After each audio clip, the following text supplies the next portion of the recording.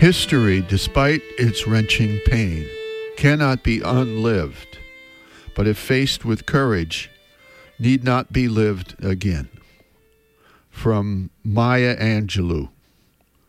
Good morning, everyone. I'm Rob McCall. This is the Awanadjo Almanac, a collection of natural and unnatural events, rank opinion, and wild speculation devoted to feeling at home in nature and breaking down the wall of hostility between us and the rest of creation. This is the Almanac for December 21st to 28th, 2012, and we're in the first quarter of the cold moon. So here are some calendar events for this quarter moon. December 21st is the winter solstice. December 22nd, 1990, Lech Walesa was sworn in as the first elected president of Poland. December 23rd, in 1823, the poem A Visit from St. Nicholas was first published.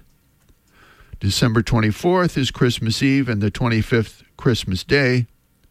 December 26th is Boxing Day in Canada and the first day of Kwanzaa, the African-American cultural festival. December 28th commemorates the Massacre of the Innocents, when Herod slaughtered all Jewish boy children in an attempt to kill the newborn King of the Jews. Some natural events for this quarter moon. As bleak as our hearts were this week, so was the weather. Mostly cold, cloudy, rainy. As without, so within. Somehow rainy and in the 40s seems a lot more chilling than snowy and in the 20s. And then at long last we saw some snow, bringing a faint fa-la-la to sad hearts, reviving hopes for a white Christmas and dreams of skiing ahead. In town, the ground was simply wet and the grass almost green. But when we lifted our eyes onto the hill, we were charmed by the sight of its high flanks and summit, covered in snow and shining a ghostly white through the cold fog and mist. The first snow is always a joy to the tracker, because a written record of the passage of every animal is scribed on the ground to be read and pondered.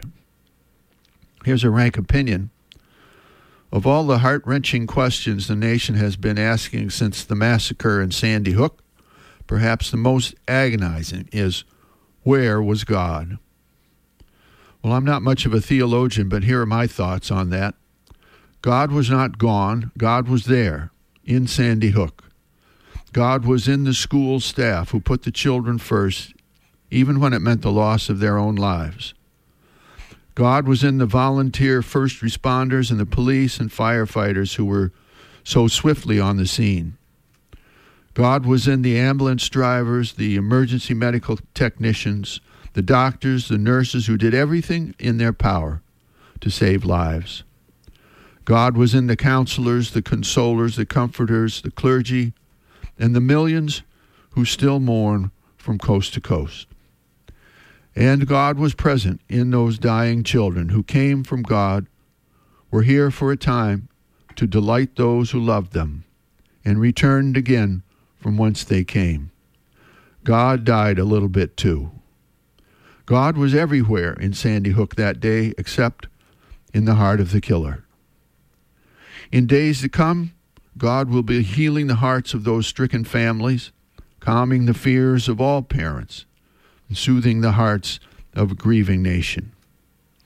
And maybe, just maybe, God will be changing the hearts of those who have opposed common sense gun laws at every turn because of their irrational fears.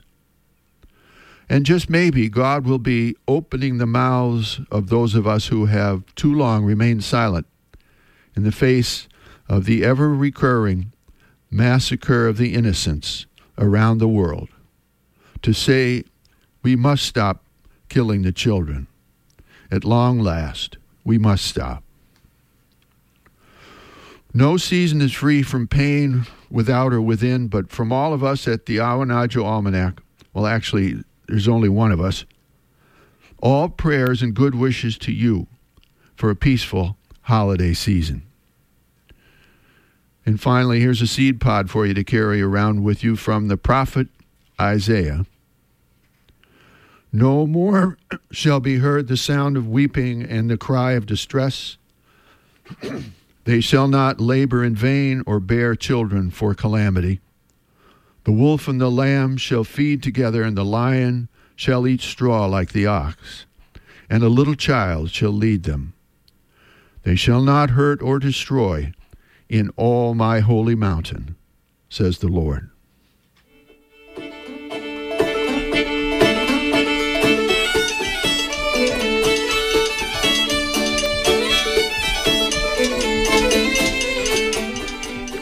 Well, that's the almanac for this quarter moon, but don't take it from me.